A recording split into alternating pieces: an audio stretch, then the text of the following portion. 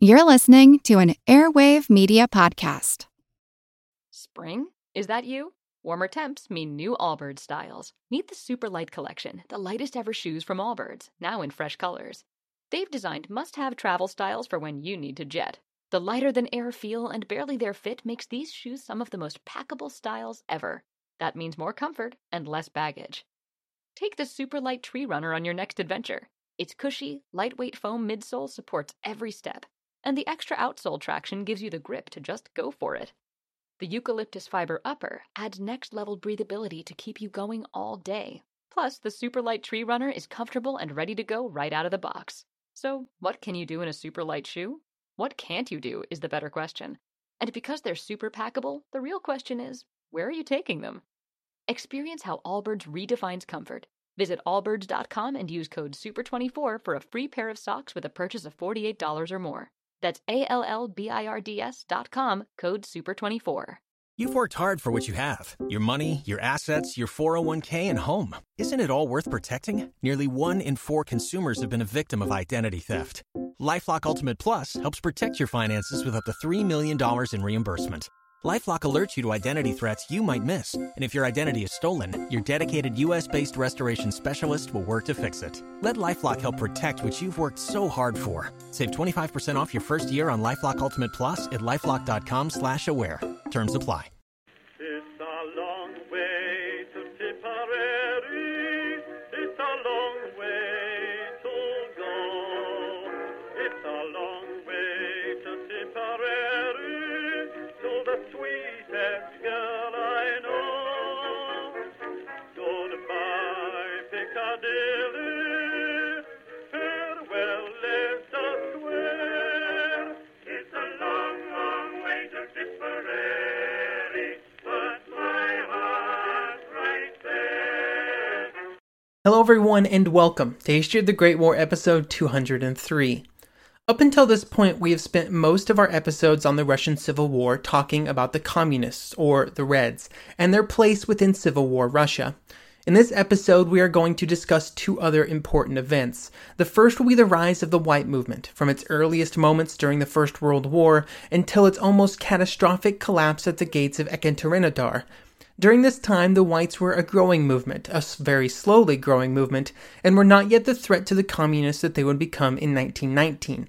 During that year, the Whites would be a serious threat, advancing out of southern Russia to within 240 miles of Moscow. But that was in the future, and during the period of late 1917 to early 1918, the White movement in southern Russia was under serious threat of falling apart entirely before it even really got going. The second topic for today will be the Western intervention in the Russian Civil War.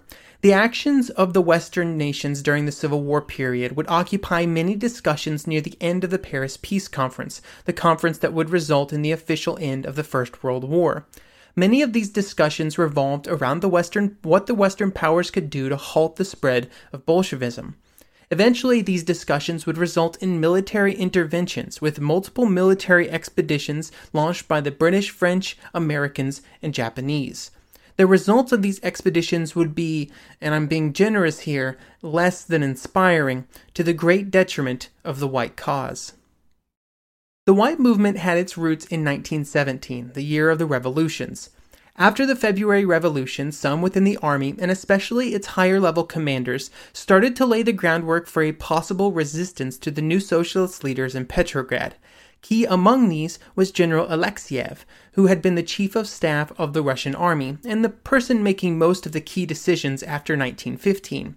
He would plan for a possible resistance to be led by former military officers in the Don region of southern Russia, near modern-day Ukraine.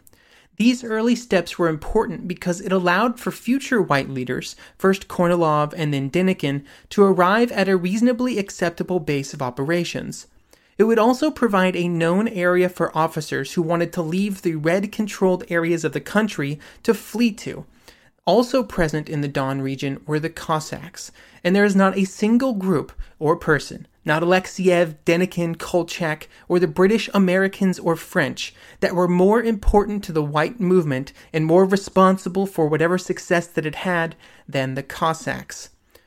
To put it another way, in the early years of the Civil War, the White cause could not have existed in southern Russia or anywhere else without the support of the Cossacks. Then later, once the Whites were stronger, their armies would have been barely functional without the Cossack officers and recruits that filled their ranks. There were many groups of Cossacks in southern Russia. The Don and Kuban Cossacks were the most important to the Whites. The Kuban Cossacks were made up of two older groups of Cossacks that had merged together, and they were mostly farmers. However, they were generally richer than the non-Cossack farmers around them, and they were also generally better educated. This meant that there was a kind of us versus them mentality in the Cossacks' lands, with the Cossacks themselves being generally more privileged and the non-Cossacks being treated as a lower class, an arrangement that would cause many problems. Much like with the other, more well-off people in Russia, the Kuban Cossacks did not like the idea of Bolshevik control, and they were able to support the White movement because the Kuban region, being the furthest from the core of Russia, was not seen as a huge threat, at least initially, by the Reds. This is one reason that the White movement was so successful in Kuban in the early Civil War period, and really it wouldn't have been able to happen otherwise, because in Kuban the Cossacks were generally less organized and unified than they were in the Don region. In the Don region, the situation would be mostly the same from a Cossack versus non-Cossack perspective, but here they would have a relatively strong series of leaders. In early 1918, they would elect an Ataman, which was the title for the leader of the Don Cossacks, and this election would be the first since 1723. During that election, they would name Kaledin as the Ataman, as the leader of the Don Cossacks, and Kaledin and the others within the Don Cossack leadership would create a truly independent Don government. But this action required bringing in the non-Cossack citizens of the region, a very contentious issue, with many Cossacks being strongly against any weakening of Cossack exceptionalism in the new nation. Eventually, due to the support of Kaledin, the measure passed, and the non-Cossacks would be allowed inside the government. Kaledin believed that this was absolutely necessary, because the Cossacks were not actually a majority in the Don region. During the 1917 Constituent Assembly elections, the Cossacks had received just 45% of the vote in the area, and ruling with a minority was always challenging. The new Cossack government would be in power briefly after the capture of Rostov, and it was at Rostov on December 9, 1917, that one of, if not the first real battle of the Russian Civil War took place. Initially, the Cossacks could not take the city from the Red Guards defending it, but then Alexeyev and about 450 White officers arrived, and they were able to tip the balance. This provided the White leaders with enough support within the Cossacks to allow them a safe haven, although it would be very short-lived. While the White cause was dependent on the Cossacks, and the Cossacks would be helped immensely by the leadership and military experience of the White officers, neither side worked with the other perfectly.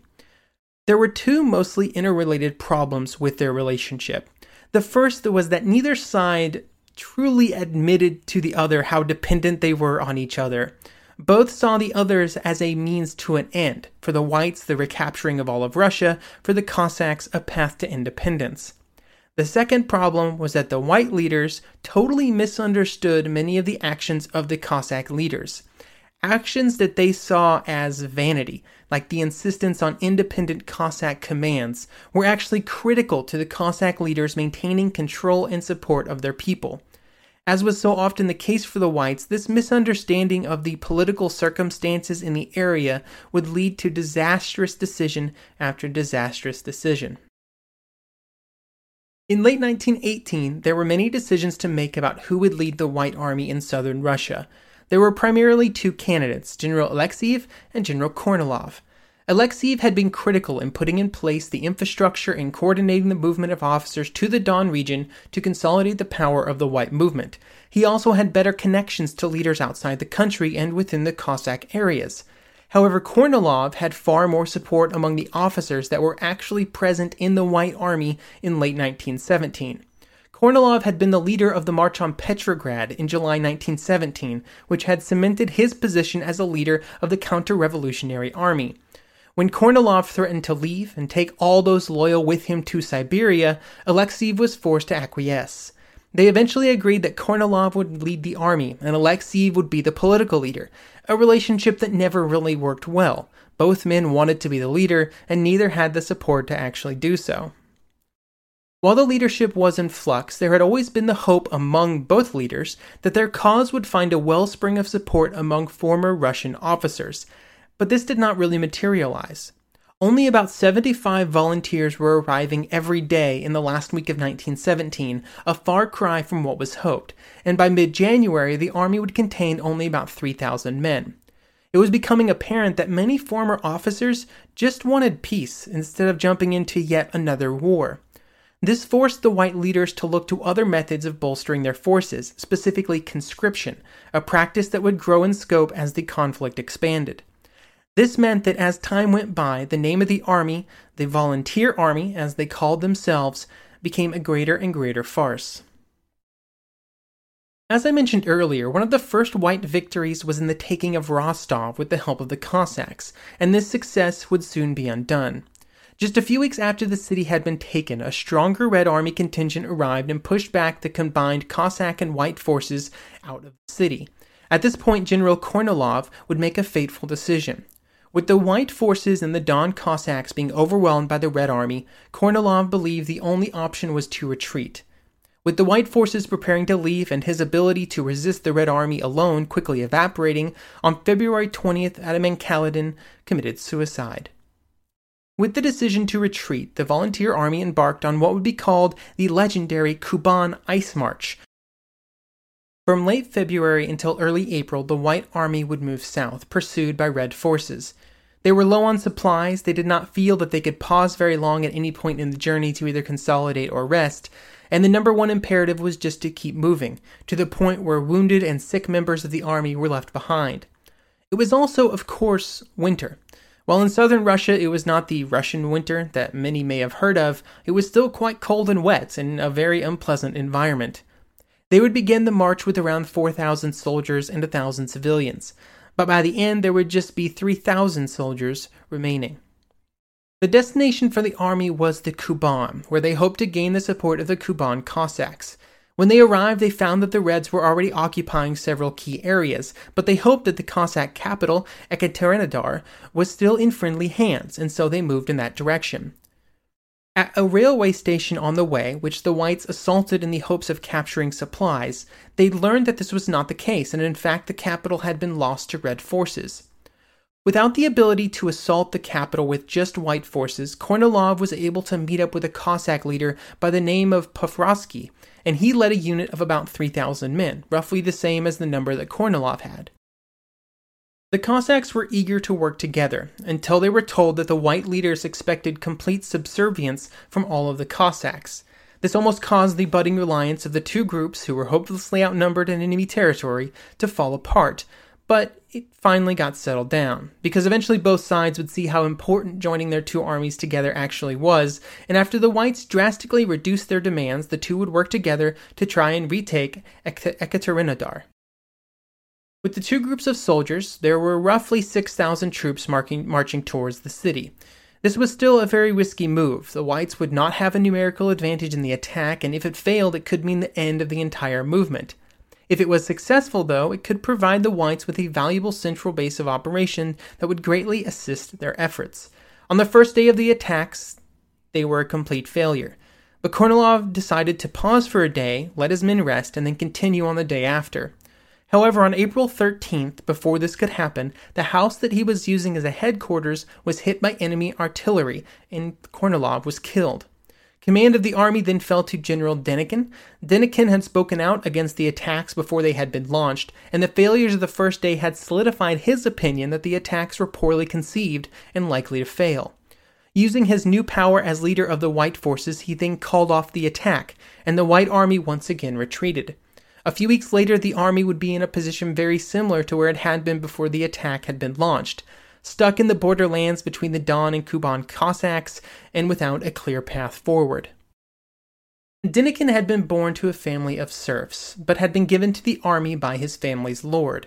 He would spend the rest of his life in the army, slowly rising up the ranks until he found himself in command of all of the white forces in southern Russia. He would prove to be the best military leader that the white movement would have during the Civil War, but he would also face problems that Kornilov and Alexeyev, who would die in October 1918, had been able to mostly ignore. These were almost all political questions. The white movement was one created almost entirely by Russian army officers, and they would lead the movement through the Civil War, and many wanted Denikin to publicly support the return of the monarchy. Denikin would always speak strongly against this, insisting that the fate of Russia should be decided by a fairly elected constituent assembly. This was an important stance for him to take because it allowed him to avoid having to make some definitive statements about what the fate of Russia should be. Definitive statements, other than the fact that the Reds were bad, were always bound to alienate some piece of the very fragile white coalition. One item that we discussed last episode that Denikin would support was the idea of a great, united, undivided Russia. I think this is worth revisiting just for a moment, due to what we know about the white situation in late spring 1918. The white leaders would maintain that they only supported a Russia which controlled all of its previously held territory, while at this exact same moment, they were wholly dependent on support from the Cossacks, whose primary goal was to break away from Russia and form some sort of independent nation. These views were incompatible, a continuing problem for the whites. They were forced into the majority non-Russian areas of the empire, while the Reds held the center where the majority of the people were Russian, even though they held views that were not exactly palatable to those non-Russian minorities.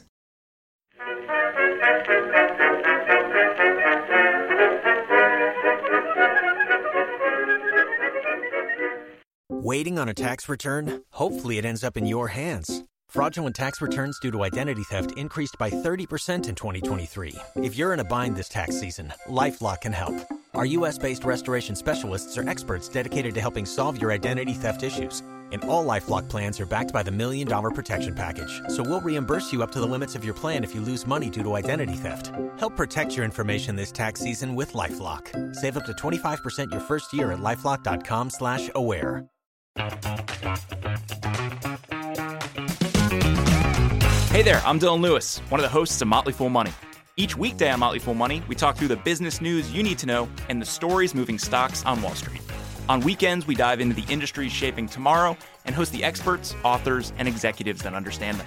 Tune in for insights, a long-term perspective on investing, and of course, stock ideas. Plenty of them. To quote a listener, it pays to listen. Check us out and subscribe wherever you listen to podcasts.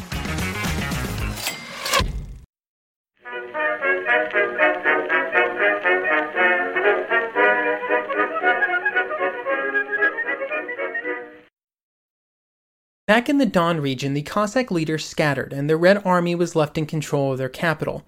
The Communists would set up a new Soviet government in the region. When this Soviet was formed, it resorted to violent oppression to try and guarantee some support, and this proved to be a mistake. It may have been possible to create some kind of coalition against the Cossacks, with the non-Cossack urban citizens being a key part of that coalition, but this was not the path that the Soviet chose.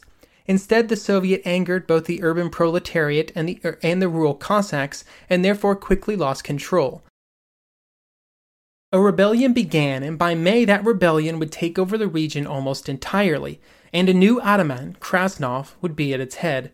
Krasnov would be able to call upon an army of 17,000 men, although they were generally of poor quality in both equipment and training. But crucially, Krasnov would enjoy the support of almost all of the Kuban Cossacks, support that Kaledin had not enjoyed. And Krasnov had another crucial ally, Germany. All of these events that we've discussed so far were happening in early and mid-1918, and they were happening while the First World War was still ongoing in the West. In Berlin, the Germans decided that the best thing that could happen for their interest in the post-war era, an era that they hoped to create with the spring 1918 offensive, was a divided Russia. They therefore took actions to try and keep Russia divided, and this meant helping some of the areas stay out of Red control.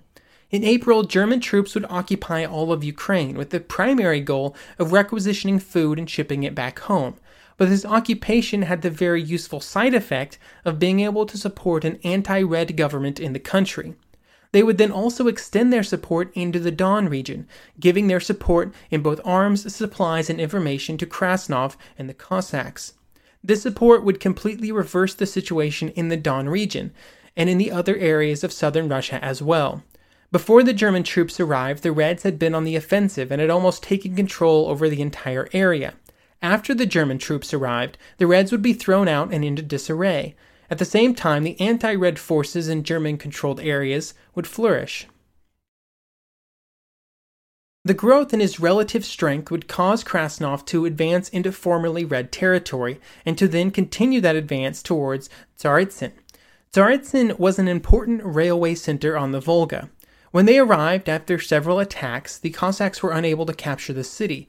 In hindsight, the importance of this specific battle is debatable. Even at the time, its importance to the Civil War and the Red and White causes was up for debate.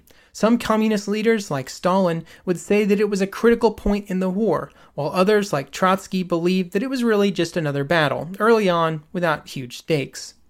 Part of this evaluation from the two leaders was due to the role that they each played in the fighting, with Stalin far more involved in the area at this time.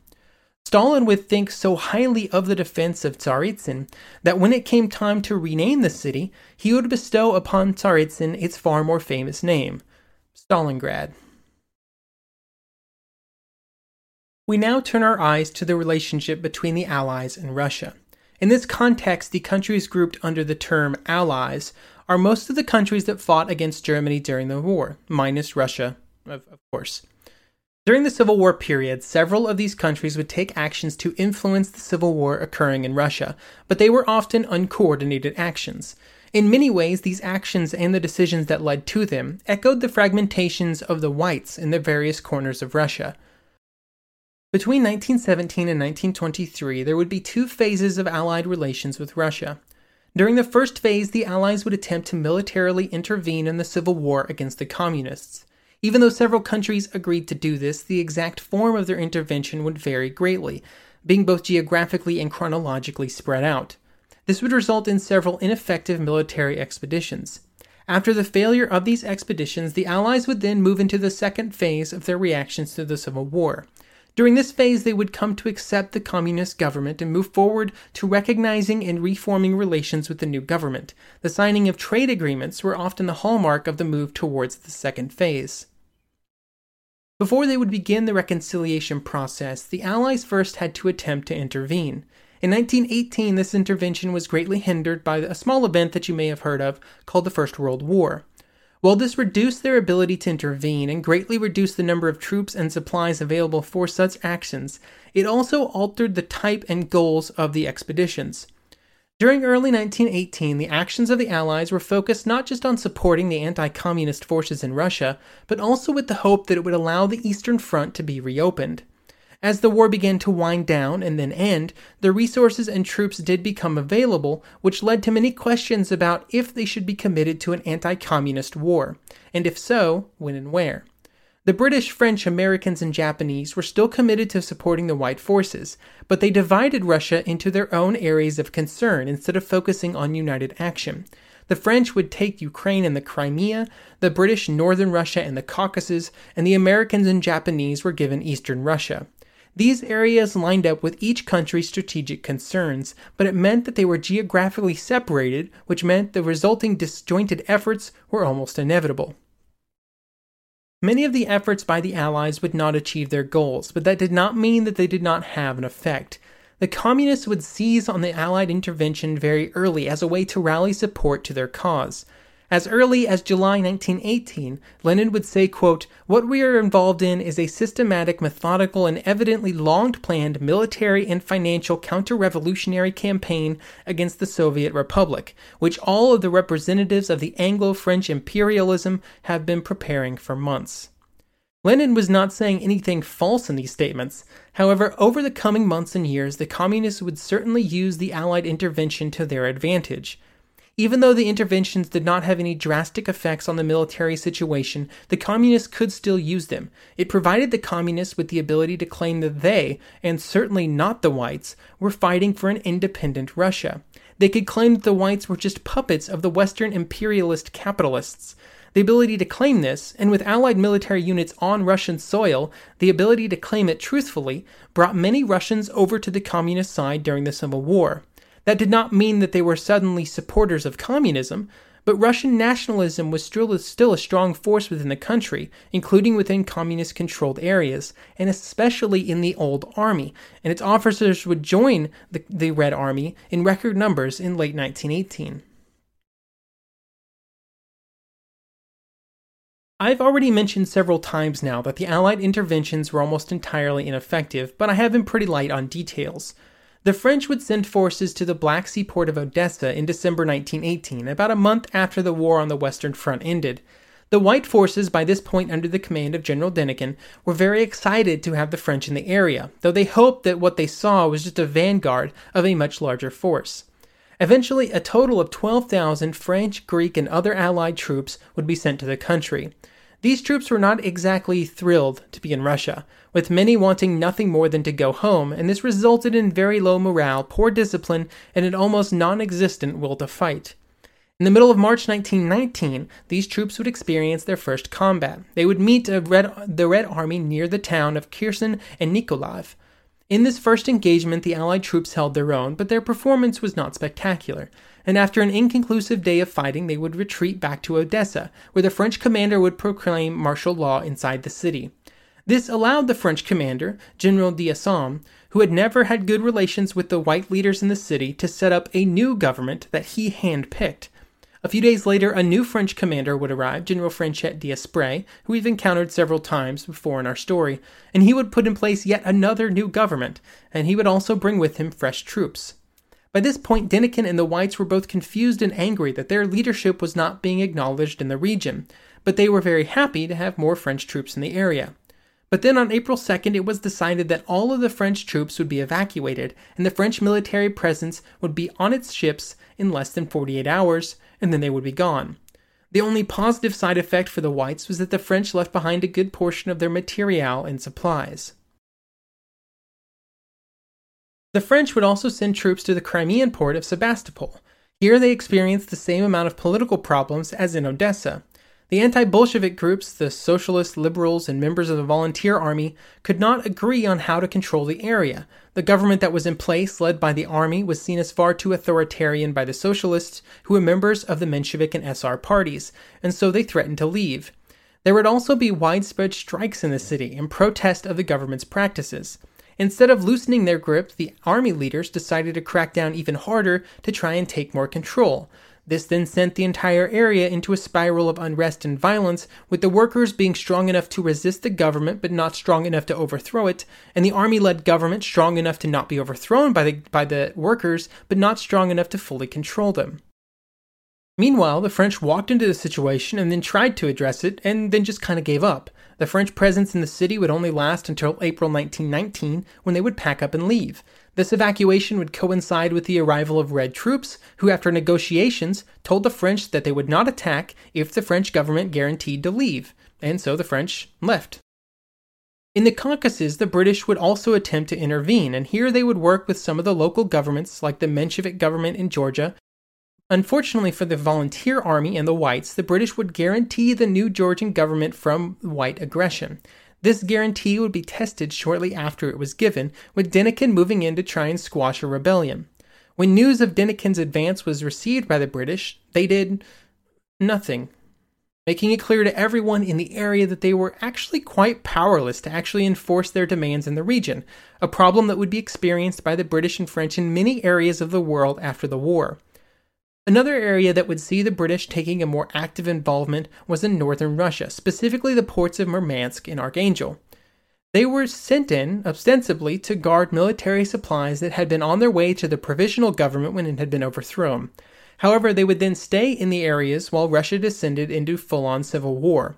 The troops here were not the highest quality, and the expeditionary force was made up of soldiers who were not qualified for duty on the Western Front for physical or medical reasons. Low morale was also a problem for these troops, just like for the French, and after garrisoning the city for several months, the British government decided that the troops should be pulled out in March 1919. It took some time to make the arrangements, but all of the British troops would be out of the country by October 12, 1919. The final set of Allied intervention would be the Americans and Japanese in Siberia. I'm going to hold off on that story for right now due to how far separated all of that action is from the core fighting of the Civil War that we are discussing in this episode. When looking at the whole of the Allied intervention, at least militarily, the results were certainly lackluster. There were many reasons for this: overall war weariness, the economic downturns after the war, the already high levels of debt within the Allied governments, but most of all, there was just not the political will to really go all in on defeating the communists. There would be a growing understanding throughout 1919 and 1920 within the Allied governments that they simply did not have the power to successfully intervene in Russia. The British and French could not do so politically, given the states of their countries after a long and costly war, and the Americans just didn't care enough. The reasons for the slow slide back from intervention to more normalcy is best described by Lloyd George as part of the discussions at the Paris Peace Conference in April 1919. He would say, quote, "If we conquered Russia, and we could conquer it, you would be surprised at the military advice which is given to us as to the number of men that would be required, and I should like to know where they would come from. But supposing you had them, supposing you gathered together an overwhelming army, and you captured Russia, what manner of government are you going to set up there? You must set up a government which the people want, otherwise it will be an outrage of all of the principles for which we have fought in this war. Does anyone know for what government they would ask? And if it is a government we do not like, are we to reconquer Russia in order to get a government that we do like?" End quote. While this would represent the beginning of the end of Allied military intervention, they would still try to support the White cause with supplies and other more readily available items like weapons. This support would be far more valuable for the Whites than the minuscule military assistance that was provided, and the material support certainly extended the Civil War. What the White forces did with that support and how they applied the manpower that they did have will be our topic of the next 2 episodes. Thank you for listening, and I hope you will join me next week for episode 4 on the Russian Civil War.